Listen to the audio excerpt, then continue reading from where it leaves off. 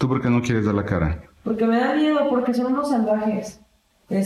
Simplemente, si nosotros en ningún momento les faltamos al respeto, en ningún momento los tocamos ni los golpeamos, y simplemente se les hizo fácil golpear a mi primo, dejar a una persona ya casi en un estado muy cercano a la muerte.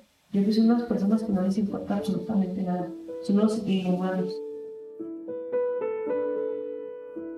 La voz es de Susan López, la prima que acompañaba a Luis Mariscal el 16 de agosto de 2015. En otras palabras, aquella noche de la golpiza. Pero hay que imaginar la escena. En este video, Susan viste un suéter negro de cuello alto y su cabello café y largo cae sobre su hombro derecho.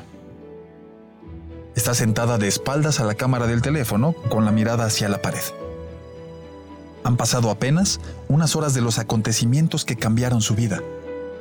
Un reportero pregunta, y ella empieza a contar su historia. Nos platicabas de unas fracturas en el cráneo. Sí, tiene lamentablemente 3 fracturas en el cráneo, resultado de las patadas que le dieron.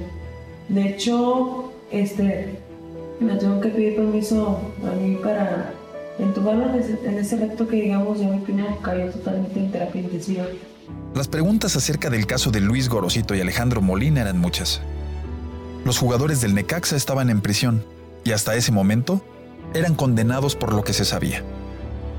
Y mucho de lo que estaba en los registros de los juzgados tenía que ver con las declaraciones de Susan López, la prima de Luis Mariscal.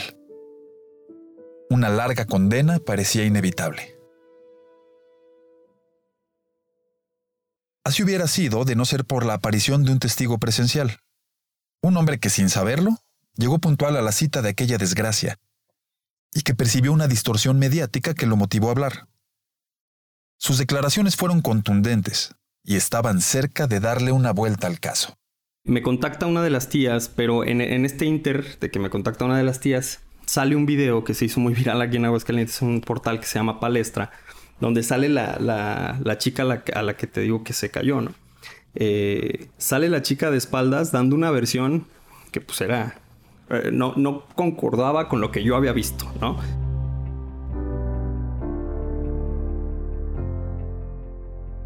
En el siguiente episodio de SC Reportajes Podcast, El hombre que sabía demasiado, la ciudad de Aguascalientes pide justicia para Luis Mariscal. Sin embargo, un testigo presencial puede cambiar la visión del juicio que apenas empieza.